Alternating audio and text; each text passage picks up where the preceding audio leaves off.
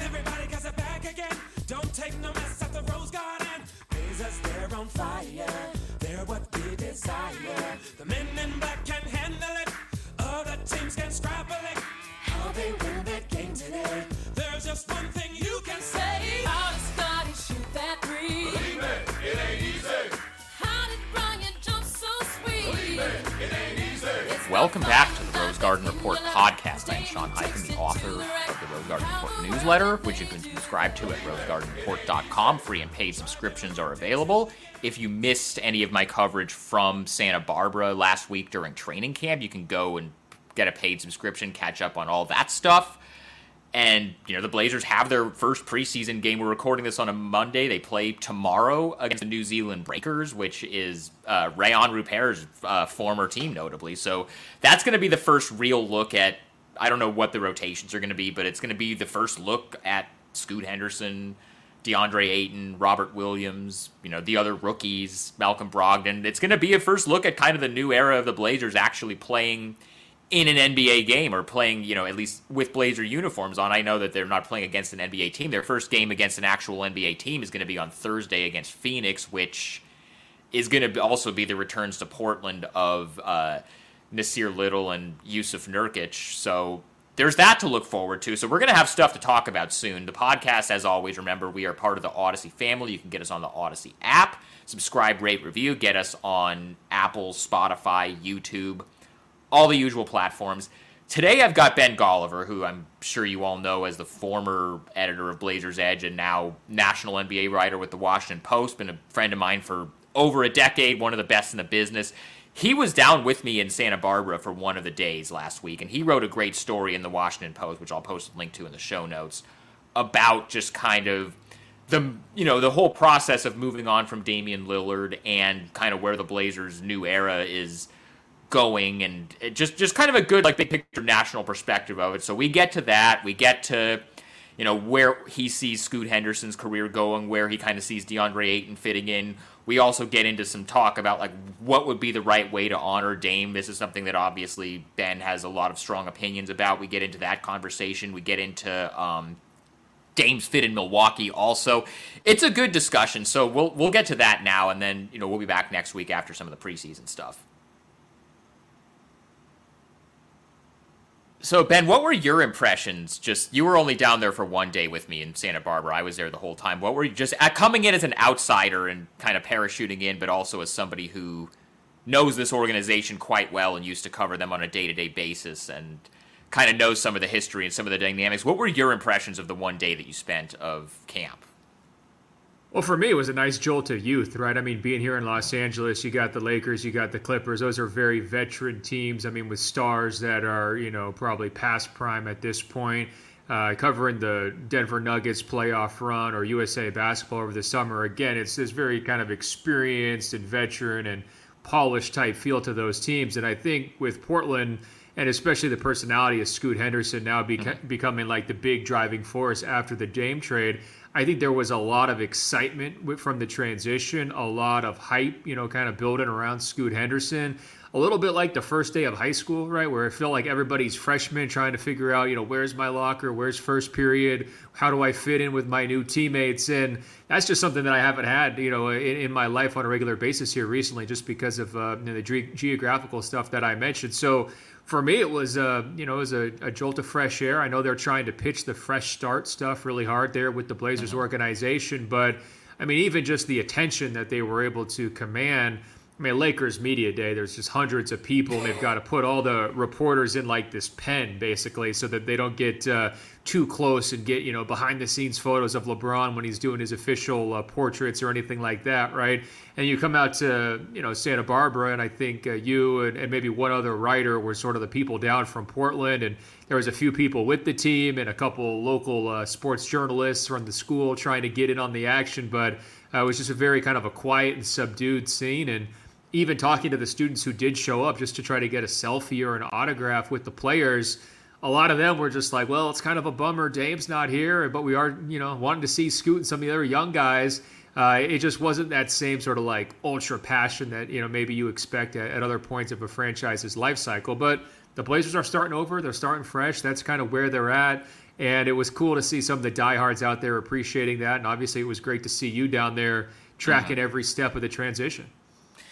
It's always funny because this is the second year that they've done it at UCSB.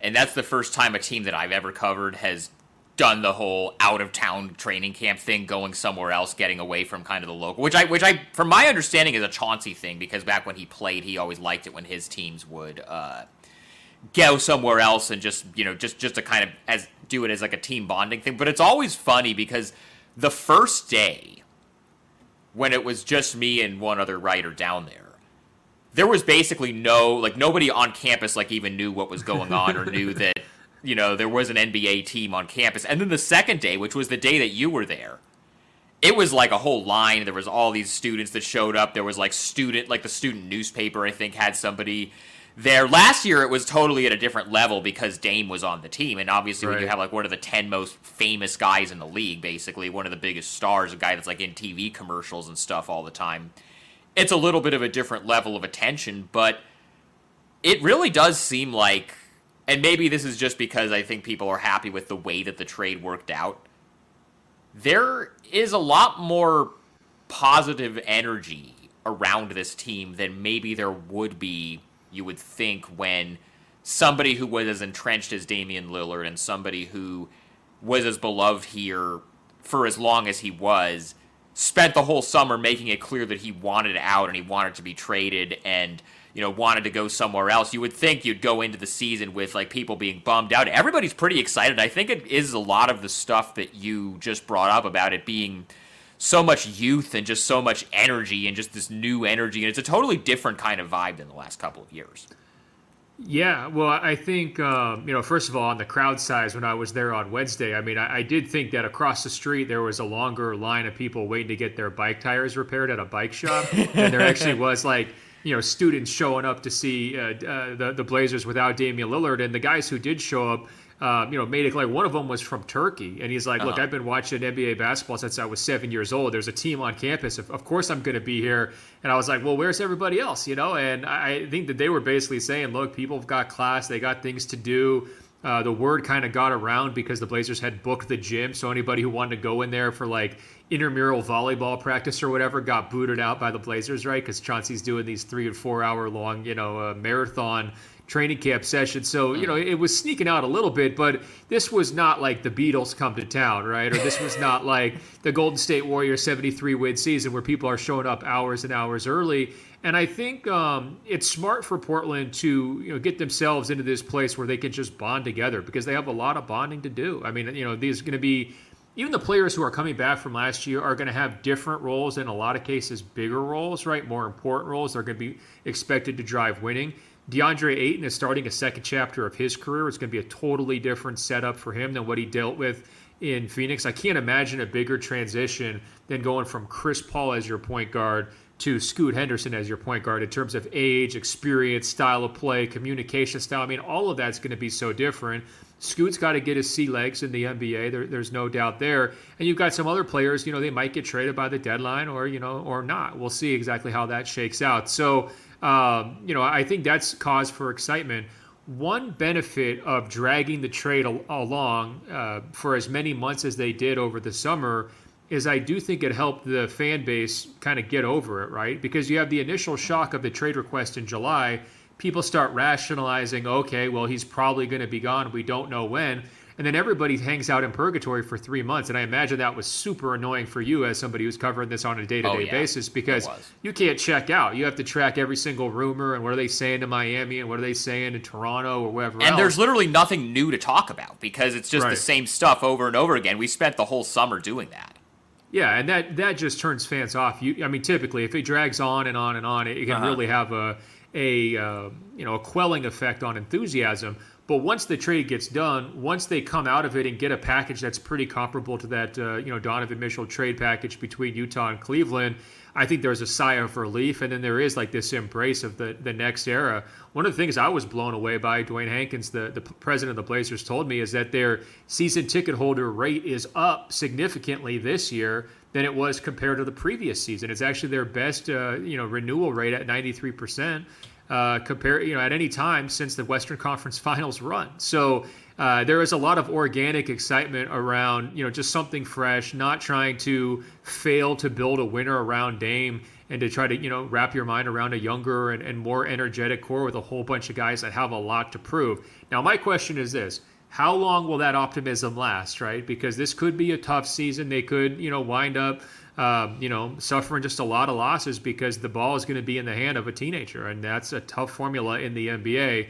But, as Scoot promised, doesn't matter if we're up 20 or down 20. We're going to be playing hard. We might be the underdogs, but we're some real dogs. And as you that know, was a phenomenal quote in your story. Right. Well, and that's the mentality that Blazers fans want more than anything, right? You go back to Jerome Kersey, you go back to a player like Wesley Matthews or Nicholas Batum. Like, the fan favorites are always the dogs, the high-energy type players. And to have, arguably your most talented player, at least your highest ceiling player long-term, have that kind of mentality too. I think it's going to be a great fit for Scoot in Portland. And I think this fan base is going to be switching those 0 jerseys to 00s pretty quick. Yeah, I was at FanFest yesterday, and there were a couple of people that I saw who had the number 0 jerseys, like with the you know how like you can like modify it with tape. You see that sometimes. There were some that did either like they had like their 00 Carmelo jerseys from a few years ago, or they had the Lillard jerseys that they taped a second 0 onto. So like I guess that's kind of already starting. It was interesting. So you just brought up Dwayne Hankins, the president of business operations, who has been on the show before and is somebody that I also know quite well. But like he had, you had some interesting stuff from him in your story, not just the season ticket renewals thing, but also just over the summer. How do they market the team? How do they, do they put Dame on the billboards even though they know that Dame is probably not going to be there? If they leave him completely out of everything, what is that going to say? Is that going to mess with like their trade leverage? It kind of reminds like people who maybe aren't like as in the weeds on this stuff every single day as maybe you and I are, as people who do this for a job.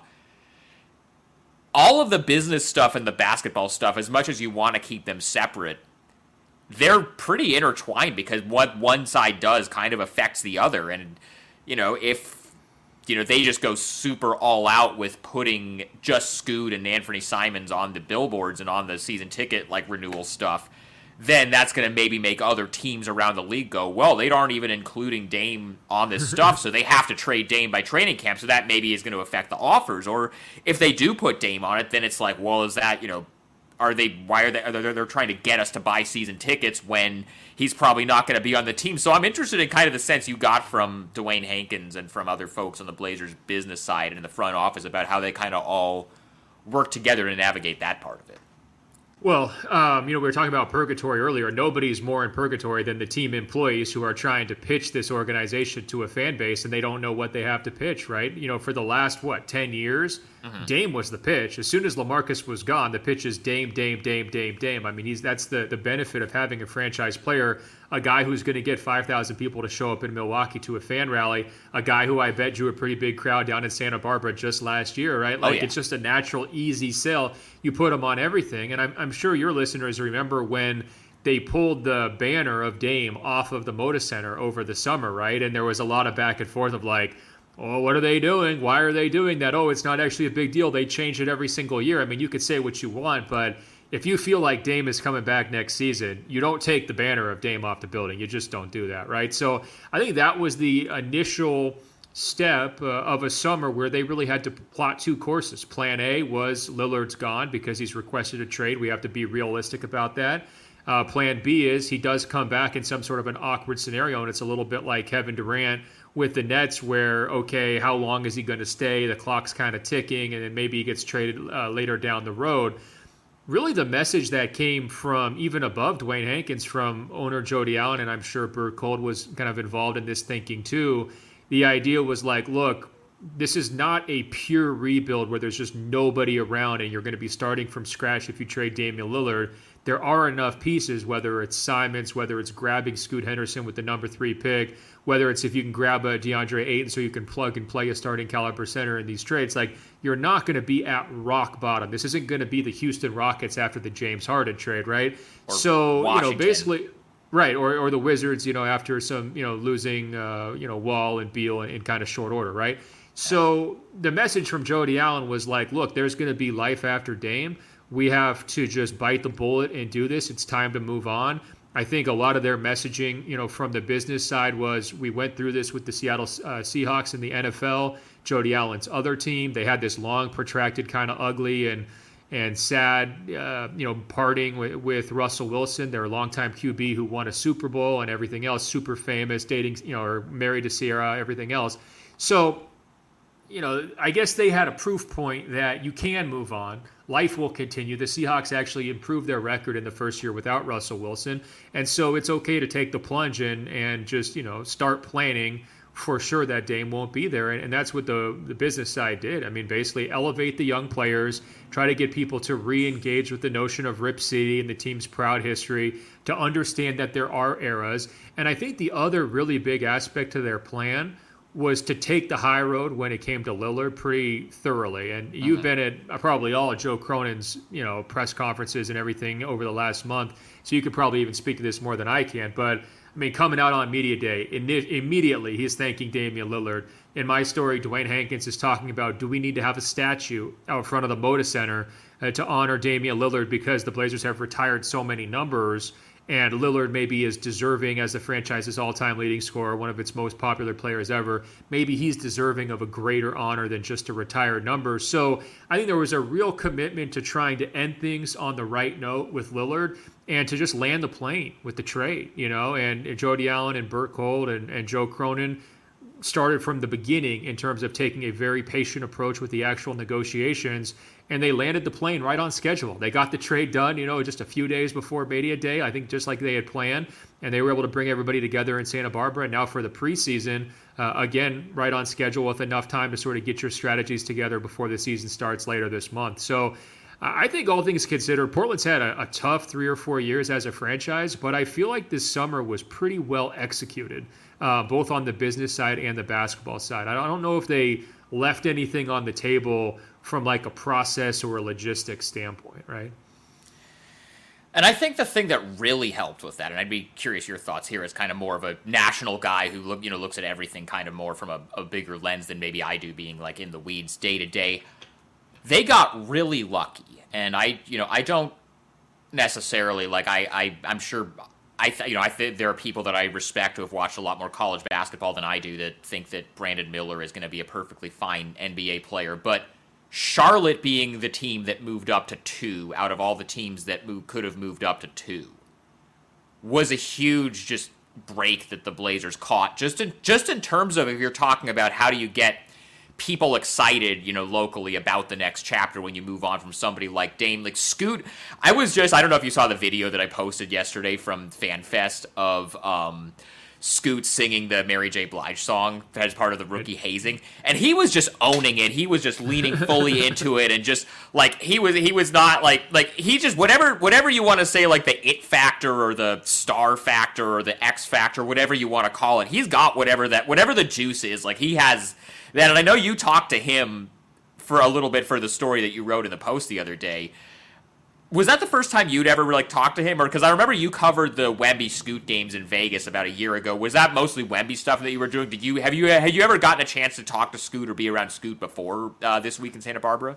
I mean, it was my most extended one-on-one time with Scoot. I'd seen him 2 previous times, or actually I guess 3 times. The 2 Wemby showcase games in Henderson, Nevada, where they're basically playing the G League versus the Mets '92, and Scoot played really well in the first one of that. Before I think he might have been minorly injured in the second one, if I'm recalling correctly. But I also saw him during the draft process and draft week in New York City. And the Lillard stuff was already buzzing by that point. I mean, actually, a guy showed up on draft night with a jersey that said "Trade Dame," I remember a custom that jersey, and I was like, that jolted me, because obviously, it hasn't gone very well these last couple of years, but it's like, wow, people are actually turning on Dame. They think there's a better path, and that guy proved to be right. I mean, it worked out pretty well for somebody in that camp.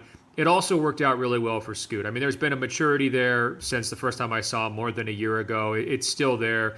The charisma and confidence that you're describing from FanFest reminds me a lot of a young Lillard. He comes in a lot older than Scoot did after being at Weber State for so long, but he was ready and polished to go from day one. He knew, just kind of that internal self-assuredness. I think both those players share that, and Portland needs that. And Portland will latch onto that, I think, pretty quickly with Scoot. even though I do think it's going to be kind of bumpy. You know, I mean, there's going to be turnover issues. There's probably going to be some, just getting comfortable with how the professional teams defend him as the season unfolds. He was already talking about, being prepared mentally and physically really for the rookie wall as something that he wanted to make sure that, he was already thinking about in terms of taking care of his body and pacing himself and those kinds of things. So, you don't usually hear rookies, already plotting things out with such care, and that's who Scoot is because he's been a pro for 2 years with the G League. The other thing I love, too, is he flat out said, hey, the Rookie of the Year is very possible, right? It's like, and that's when he goes back to his conversation with Wemby and Henderson in terms of his message at that time was like, don't count me out for the number 1 pick. And, it sounded a little delusional because everybody's watching this like 7'5" alien drain one-legged three-pointers. But the true competitors, the guys who have the chance to be franchise-level point guards aren't going to just go around and be like, oh, yeah, I want to be number 2. I want to be drafted after Wemby. And, I love the idea of Michael Jordan, karmically repaying the Blazers. He doesn't go to Portland because they take Bowie, and he just maybe hands Scoot to Portland, rather than Brandon Miller. I do think it worked out quite well. And I remember actually Joe Cronin at the NBA draft lottery drawing in Chicago. And this goes back to this idea of, are you number 1 or number 2, whatever, Scoot versus Wemby. And Portland moved up to 3rd, but they were only 1 number on 1 ping pong ball, the last ping pong ball. Yeah, you and I were both in the room together, yeah. Right, from getting the number 1 pick. And so I don't know if you remember this, but I went over and I asked Cronin afterwards. I was like, what's the feeling? Are you excited that you moved up? Or is there disappointment like, oh, shucks, you just barely missed out on Wemby, who's going to change whatever franchise he goes to and be this like potential billion-dollar commodity? And he had like the biggest, most genuine smile on his face. He was so happy that they had moved up. And I think at that point, the thought was still maybe they would try to trade the number 3 pick. That was the conventional wisdom. But he made the right decision not to trade it. He made the right decision to take Scoot. He made the right decision to kind of call Damian's bluff. Damian made the right decision for himself by requesting the trade. And I think it all just played out exactly how it was supposed to play out. So, Scoot, big shoes to fill. But I can't really imagine any teenage point guard more ready to fill them. I don't think Scoot winning Rookie of the Year is crazy. Like, I would still probably have Wemby as the favorite, just because I think Wemby's going to come into the NBA and be a top 10 defensive player in the league, like, from day one. But Scoot is the type of player, like that type of point guard that's going to have a lot of attention, and if he's as good as people, like, I think there is a chance that, like, let's say Wemby gets load managed in San Antonio or some of that, or doesn't play enough. Like, I think it's within the realm of possibility that Scoot maybe has in the same way that, like, when Dame won Rookie of the Year, I don't think anybody disagreed that Anthony Davis was the rightful number 1 pick or that he was going to be the better player long term, but it's harder for big men to adjust to the NBA than it is for point guards. So I could see a world where Scoot, but harder for them to stay on the court too. I mean, that was the issue for AD in his rookie year, as he played 50-something games, I think, and Dame was just out there every single night getting numbers. And I think that it's a totally valid comparison. We'll see. Chet might have something to say about it. There could be some other guys who sneak up into that conversation, but I do think nationally people are sleeping on Scoot. Chet, I think, is a little, like, I think because Chet is coming off of a foot injury, I think there is definitely going to be some, Oklahoma City being careful with him. I don't know if he's going to play enough games to get it. Where do you land on DeAndre Ayton, who's somebody that you also talked about and to quite a bit in your story? And, as a loyal listener of the GOAT, which everybody go subscribe to the Greatest of All Talk, I've been a day one listener.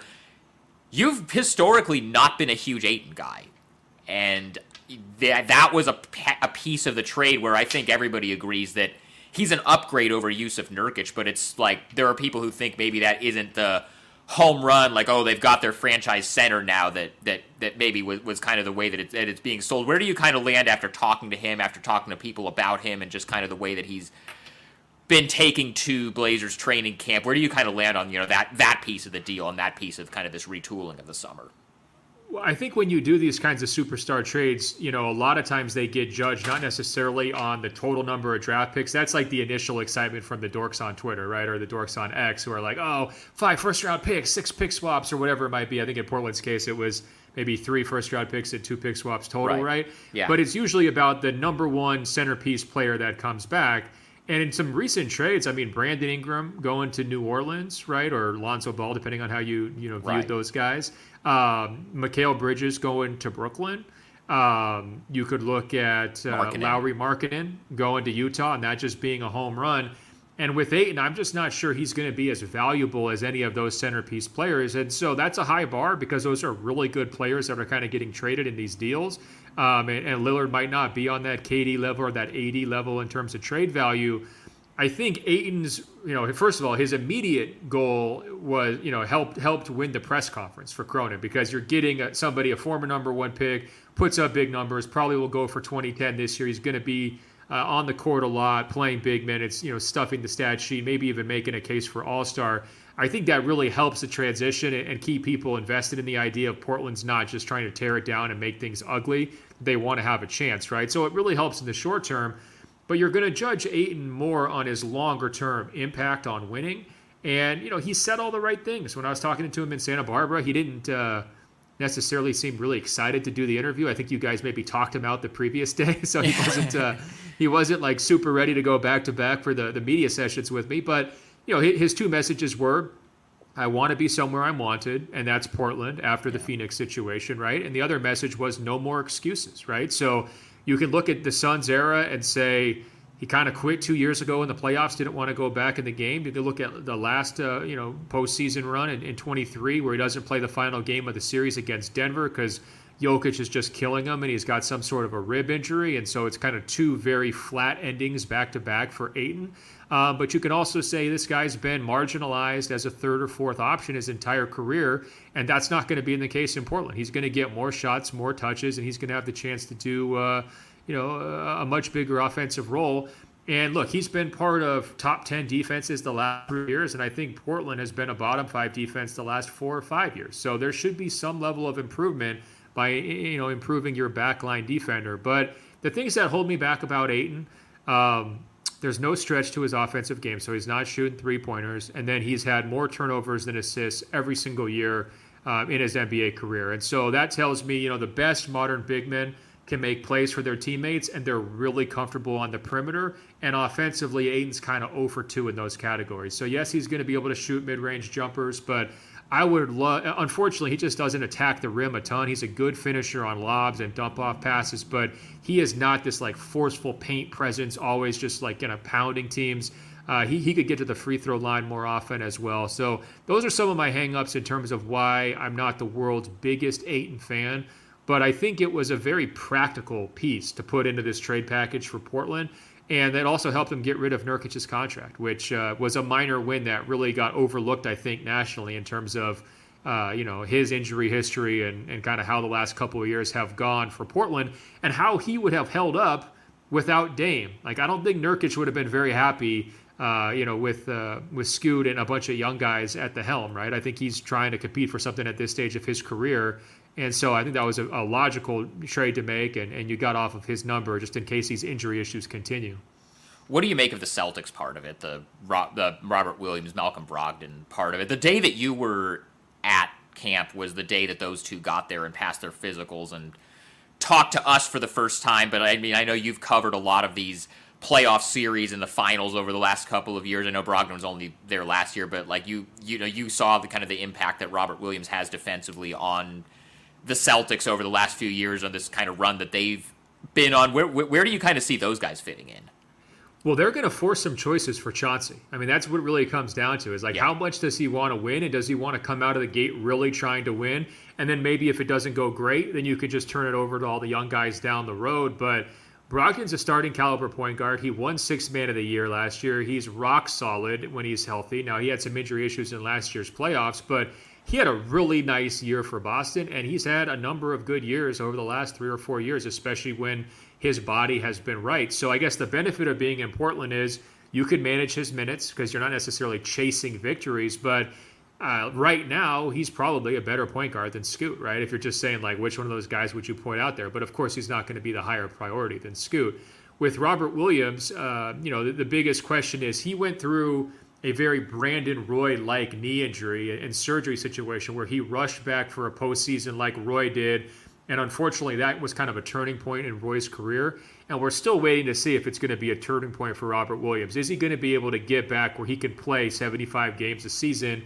Or did just the way the whole knee injury played out kind of alter his career trajectory and lower his ceiling? But an incredibly athletic front court defender, great help side shot blocker. He's the kind of guy, like kind of an air traffic controller, right? So he's just going to be pouncing and swatting and a positive personality that people really like and fit in well with the rest of Boston's core group. So I know a lot of Celtics fans were sad to see him go. I think from Portland's standpoint, in that trade, you're really going for the draft picks, but Brogdon and Williams are not throw-in players, right? Like these are not guys who are just like afterthoughts. These are like legitimate NBA talents. Brogdon's going to be in my top 100 list this year. Robert Williams has been on that list before. The injury issues, and the questions there will keep him off this year. But these are guys, if you give big minutes, you can expect them to contribute to wins, no question. This is the part of it that I'm still kind of wrestling with as far as how to set expectations for the season, because as you mentioned, all three of the guys that they really got back. I mean, Toumani Camara is the rookie from Phoenix, so there's been a lot of buzz about him, but you can't really expect any rookie to have like a heavy impact. But those other three guys, Robert Williams, Malcolm Brogdon, and DeAndre Ayton, those three, whatever flaws they may have as far as health stuff or some of the effort stuff with Ayton, those are all legitimate NBA players and are proven rotation players. And so you look at Portland's basically 8-man rotation at this point. Scoot's a rookie, but people think he's pretty advanced. Shaedon Sharpe, started to put some stuff together the second half of last year, but he's kind of a question mark. Everybody else in the rotation, though, is like, Anthony Simons, proven NBA rotation player. Jeremy Grant, proven NBA rotation player. Matisse Thybulle, proven NBA rotation player. They don't have the top-end talent, obviously, to be able to really contend in the West, but they have enough depth. They have like an 8 or 9-man rotation of actual proven NBA depth that makes me think this might not be a 20-win team. We might be talking about maybe like high 20s, low 30s, and maybe until the last month of the season being like kind of in the Utah, Oklahoma City zone where maybe they win more games than people expect and people think, oh, they might actually be a play-in team before it kind of tails off towards the end of the year. Where do you kind of see them in the West? No, I think that ESPN's win projection had him at 32, so that's going along with really what you're saying or maybe what you're expecting. It's a little higher than I personally go, but yeah. Yeah, but you're saying like high 20s, low 30s is like the ballpark, right? And so, yeah, they're kind of in that mix. Now, they may be projecting more minutes for the Brogdons and Williams of the world than they might wind up playing once the season's over if there's trades at the deadline. I think, for Portland, the last couple of years, it's pretty ugly in March and April. I think you and Danny Meringue were starting in the backcourt down the stretch of last season, trying to make sure you could help that Scoot Pitt come along. Might as well have been, yeah. Yeah, it was getting pretty dark there. They're not going to need to do that this year because they're going to have the ability to just very naturally coast into a good draft position because they have so many young key pieces, right? So I think that they'll probably start off, if I'm reading the temperature right, doing whatever they can to have a good start to the season, build a positive culture, play super fast, try to make Portland a tough place for opponents to play where if you rest a star in Portland, you might lose because they're just going to try to blitz you off the court with their athleticism, right? And really see what Ayton can do as a leading option. Then once you get to February, you've got a bunch of pieces you could potentially flip, right? I mean, those some pieces that, I could easily see contending teams being interested in picking up. And then at that point, you lean even more heavily on the young guys who are going to start the season with big roles. I mean, I think you got to carve out a lot of minutes for Simons, Sharpe, and Scoot from day one. But you can just give them the car keys completely down the stretch. And I don't think you have to worry too much about those guys over-delivering wins in March and April. So I think it's going to be a very natural tank towards the end of the season where maybe it winds up being longer losing streaks, but at least it's more fun than these last couple of years. And it ultimately accomplishes an organizational goal, which to me should still be get the absolute best draft picks you can get because there's a lot of parity in the Western Conference. There's a lot of teams that have motivation to win this year. And Portland, you could argue, in the West has less motivation than anybody to win, right? Because, it's year one after Lillard. You get a honeymoon period. Scoot's a rookie. Houston, like they're going to be bad, but they've been bad for 3 or 4 years. They got to win this year. San Antonio probably won't be good either, but the spotlight's going to be on Wemby, so it might be a little bit harder for them to engage in the kind of hijinks maybe that they have in some previous seasons in terms of shutting down players.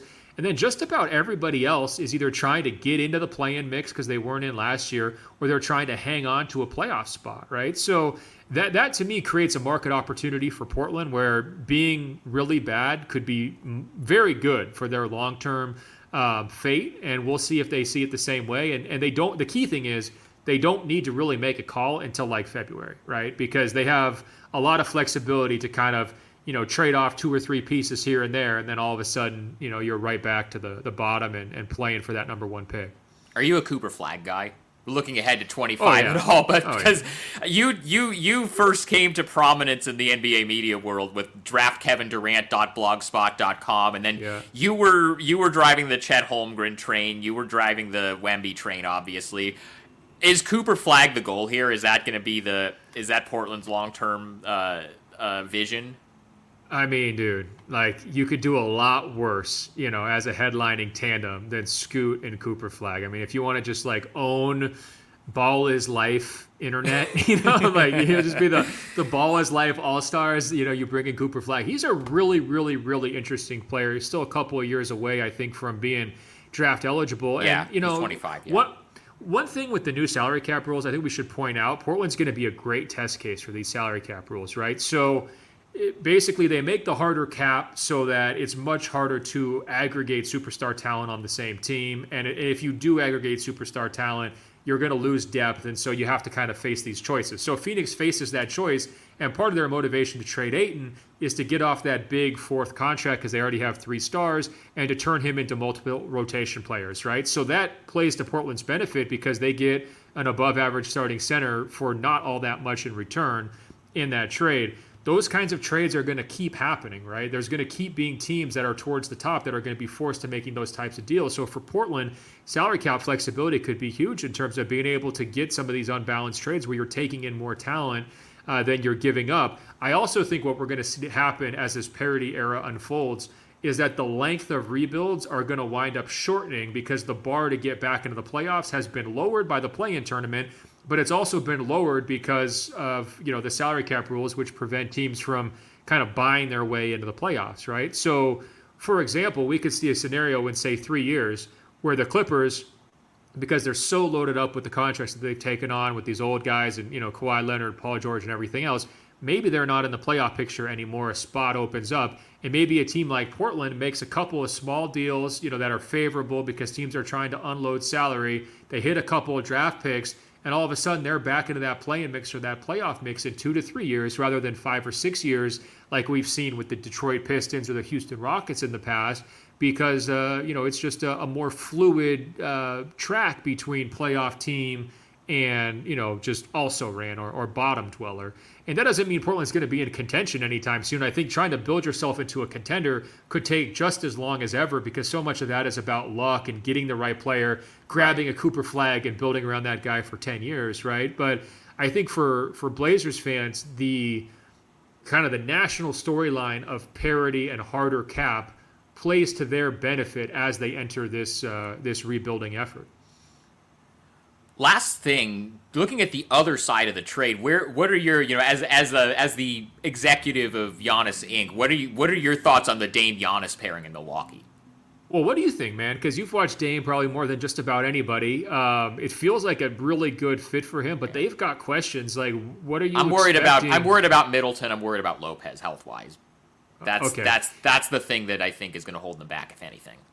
Well, do they still have enough if it's Giannis and Dame versus the world? Let's say Middleton misses 40 games and Lopez misses 20 games. Is that duo so powerful that they could still be a top 3 or 4 seed in the East despite, depth concerns even past the number 3 and 4 guy? Like, it's a pretty juicy pairing, right?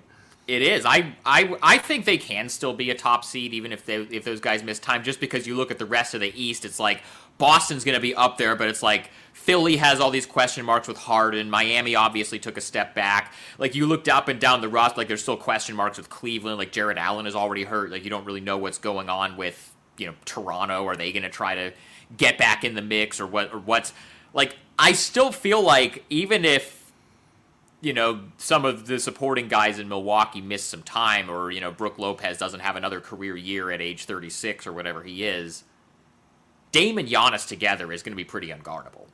At least in the regular season. Like, the depth, I think, is going to come more into play in the playoffs, but that's... I think they're going to be pretty good.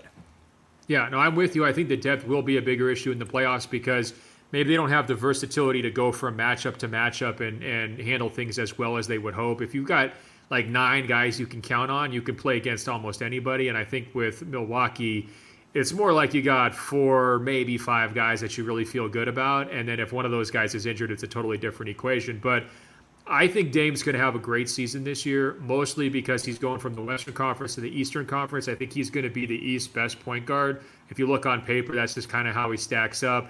I think the Mitchell trade is actually a really good comparison. He goes from Utah to Cleveland, and then boom, it's like all NBA, huge scoring number.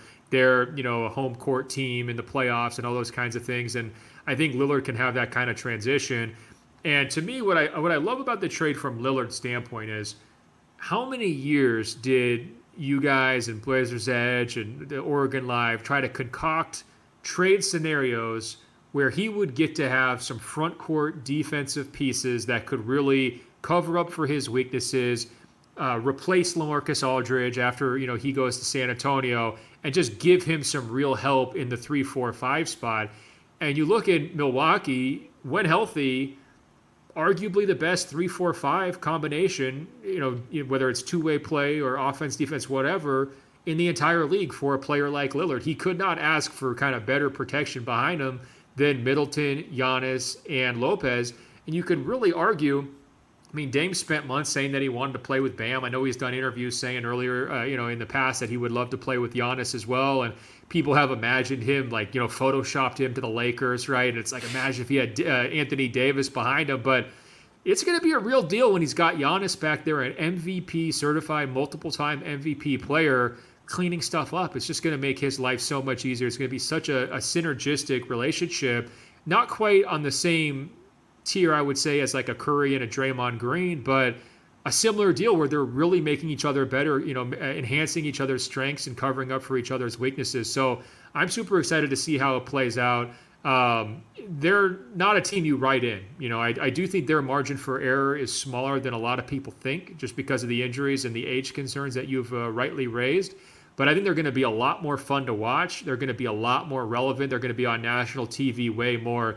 And it's such a great opportunity for Damian Lillard, I think, to raise his star power even more. You know, this is a much bigger platform and stage. Even though Milwaukee's still a small market, playing with Giannis, being one of the it teams, being one of the contenders that everybody's got circled on their calendar, where every single game they play matters, this is something that Lillard just has not experienced during his NBA career. It's sort of what he wanted.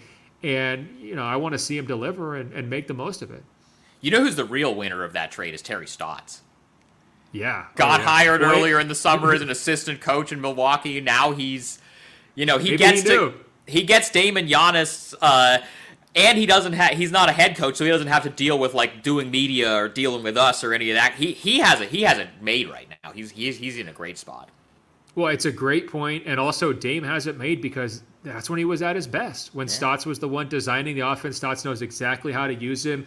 I think 4 times during Lillard's tenure in Portland, he led top 5 offenses, and sometimes I think they were as high as like 1, 2, or 3 at that point. So that's an incredible track record. It's what Milwaukee needs after being pretty average or even below average at times in last year in terms of offensive efficiency.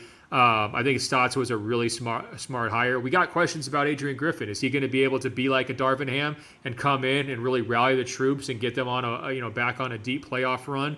Or is there going to be an adjustment period? You never know with a first-time coach, but I do have a lot of faith that Lillard's going to find his comfort zone real quick. He's going to fit like a glove with Giannis, and their offense is going to be so much more enjoyable than it's been really since the title run. You know, it kind of fell off after that 21 title run.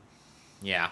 So everybody go read Ben's story in the Washington Post about kind of the Blazers post-Lillard rebuild and just kind of how they approach this summer. I thought you did a really good job of kind of laying everything out and kind of exploring all the angles of it. You mentioned the top 100 players. When's that coming out? That'll be out opening night, or opening day, kind of probably that week. So we still got a little bit more time on that. But I wanted to ask you 2 questions quickly, if I could. Go for it. First, what did you make of Joe Cronin's response when I asked about him not getting thanked in Lillard's newsletter? He said something along the lines of, I wasn't one to be thanked at that moment. Like, what'd you just think of that response? And then second question would be, are you pro-statue or anti-statue? It felt like maybe that issue was like a little bit too early based on some of my Twitter replies. People are like, not necessarily in the mood to honor Lillard at this moment, but like big picture, long term, would you do it if you were the Blazers? So to answer your first question, I think the whole time, at least publicly, going back to the trade request, I think Joe has handled this stuff publicly about as well as you could have. Like, I remember that press conference that you and I were both at in Las Vegas, which was like 10 days after the trade request, and he said, look, we're going to make the best deal for the franchise. He basically said, like, he didn't say the name of the team, but he basically said, I'm not going to get bullied into taking what I think is a subpar package from Miami. That's the right approach to take publicly. And yeah, like, I think Joe, and I know Joe very well, I'd say at this point, I've been covering the team now the whole time that he's been the general manager, which is almost 2 years now since Neil Olshey got fired. But Joe is a very self-aware guy. Joe doesn't think he's perfect and doesn't think he can do no wrong. And so I thought that response of his was pretty on brand with the kind of stuff. At that press conference in July, he said, I think I failed Dame in building around him. Yeah. So it's kind of the response that I expected, and I think he understood. Because I read that thank you letter, and I noticed even before because the Chris Haynes story went up like basically at the same time as the thank you letter, but it went up like 2 minutes later. But I was reading the thank you letter right when it got posted, and I noticed then that Joe was not thanked in it. And then I saw the Chris Haynes story, and it's like, well, okay, there's clearly a lot of stuff here that we had all kind of been able to put together over the summer. But I think Joe understands that, like, yeah, it's just like, when you break up with your boyfriend or girlfriend or whatever the case may be that you've been with for a long time, and maybe both sides feel like the other side did something wrong, or maybe there's validity to both sides. In this case, I think, and I have written that I think both Joe and Dame could have handled some things differently, and I think Joe kind of understands that the price of doing what he felt was right for the franchise long term and doing what he felt was his job in that way. Maybe the cost of that is you're not going to get thanked in the thank you letter, and that's just something you're. Right. I think he and Dame are going to be fine long term. I think in a couple of years, like if Dame gets a title in Milwaukee and Joe has like the Blazers roster to the place where people are talking about them as like, oh, they're the new Oklahoma City, they're the up and coming League Pass darlings. I think they're both going to be able to get past it pretty quickly. Now, as far as the statue thing, I always find it weird to talk about that kind of stuff while a guy is still playing. Mm-hmm. But it's also like the 3 guys, if you want to talk about like best Blazer ever, the 3 guys that you have to put in that discussion are Walton, Clyde, and Dame. And Clyde has the street named after him by the arena, Drexler Drive. So they've done that for him. One of the greatest street names of all time. It is. It's phenomenal. But like, and then like Walton, like I guess they haven't really done like the thing for Walton in that way where like, because he was only with them for such a short time. I know he won MVP and won a championship with the Blazers, but like, well, they weren't on speaking terms for like 20 years. That's the thing. Like that was, and that's the thing. Like I wrote a couple of stories that I wrote over the summer. I went back and looked at like the media coverage of the Bill Walton trade request and of the Clyde Drexler trade request. Both of those were a lot uglier and a lot more public than this Dame thing was. So, if they want to build a statue for Dame, like, you look at some of the numbers they have retired where it's like a lot of just like guys who were on the 77 team, but probably no other franchise was going to retire their number. I think the more interesting thing is this going to be the year that they do Brandon Roy's number? Because they kind of reopened the door by having him be the lottery rep. And I think I tweeted something about it, like right when they announced he was going to be the lottery rep. And Bert Kold, who's the vice chair of Vulcan, who, basically the de facto owner of the team along with Jody Allen, liked my tweet, like, about how maybe they're going to... And he could have just been scrolling through liking tweets. I don't know. That's not like a binding, like, statement, but... I don't know. Like, I know you were there for the whole Roy era, so that's like obviously like something you were very close to. Like, where do you land on that? Well, it's past time. I mean, I would love to see his jersey retired. He's so deserving, just an incredible person, incredible icon for the organization. So beloved. I mean, look, he's not going to be in the conversation with Drexler and Dame just from the longevity standpoint as right. the best player ever, but he is in the conversation if you had to give a guy the ball one possession, to go win a playoff game, is it him, Dame, or Clyde? I mean, you can argue that, and Dame might, with the two signature 3-point shots, might be the right answer now, just based on his clutch reputation. But Roy is in that conversation. Definitely deserves his jersey to be retired. Almost any time I see the Blazers executives, I kind of prod them a little bit. It's like, guys, it's time, and that was another one of my early campaigns at Blazers Edge, was to get Terry Porter's jersey retired. We had like an international honor Terry Porter campaign where we had fans from all over the world send in their Terry Porter memories, and the Blazers did the right thing and honored him a couple of years after we did that, which was great to see. It's time for B-Roy, there's no doubt. I just think, on the statue point, in terms of signature images of the Blazers, the wave from Lillard would make such a good statue, and you could just see fans standing outside of that building doing the little wave, to the Oklahoma City Thunder as they stand next to the wave statue. It's like, that feels like such a no-brainer to me. It's so easy, and I understand, okay, well, if you make one for Dame, do you have to do one with Walton holding the trophy, or, Drexler doing one of those, finger rolls that he used to unleash, or maybe a dunk contest pose or something like that for Drexler, but the wave, it's like, if you're saying like just snapshot moments of Blazers history that everybody will remember, that's so high up the list, right? And it would just be like, if you're trying to give ideas to a statue creator, right? That's like, you don't really have to have a brainstorming session, it's just like, this is what we want. It's obvious. It's like self-evident, Like how they just they had when the Mavericks just put the one up of Dirk, like it was obvious that it was going to be the one-legged fadeaway. Like you didn't have to, yeah. And if it wasn't, it would have been offensive, right? It's like, why is he not doing the fadeaway? We want the fadeaway. We know him for the fadeaway. It's the same thing with Dame. So that's why I think it makes so much sense. But look, you got plenty of time to sort that out. And ultimately Drexler retired, and he was a Blazer, but he also was a Rocket because he won the title, and he's from Houston, and him and Akeem had such a good relationship. So we'll see how things play out for Lillard in Milwaukee. If he wins a title there, it's going to change the story for Portland. But I would hope that everybody, like you were saying earlier, cooler heads prevail.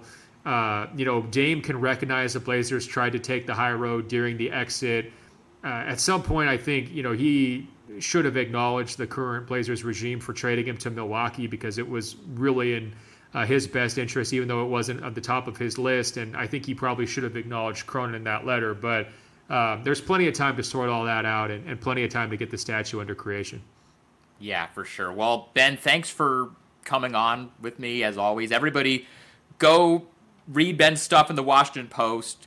Go subscribe to the GOAT. Subscribe to the Greatest of All Talk. It's the best. I'm a day one GOAT. Yeah. It's the best NBA podcast out there, in my opinion. You and Sharp do a great job. I can't recommend it highly enough. Go do that. Anything else you got? No, I mean, WashingtonPost.com/sports for all the season preview stories, and it was great to chat with you, and it's awesome to see you're becoming the Blazer guy, man. How's it feel? We'll see how the year goes. It's a lot more, I feel a lot better now than I felt, having to deal, like, this is a lot more fun than just, going on the show, and it's like, I guess we have to do an episode this week, and I guess we have to talk about the Dame stuff, even though there's nothing new that's happened, and then, everything I say is going to get clipped by, the people in Miami, because I may have said, it's, like, I feel a lot less stressed out about just the day-to-day stuff with the job now than I did over the summer. So. Well, that makes sense. I hope Scoot gives you a great run this year, and we'll see where it goes from there. We'll see. Ben, thanks for doing this. Oh, yeah, my pleasure, man. Take care. Yeah.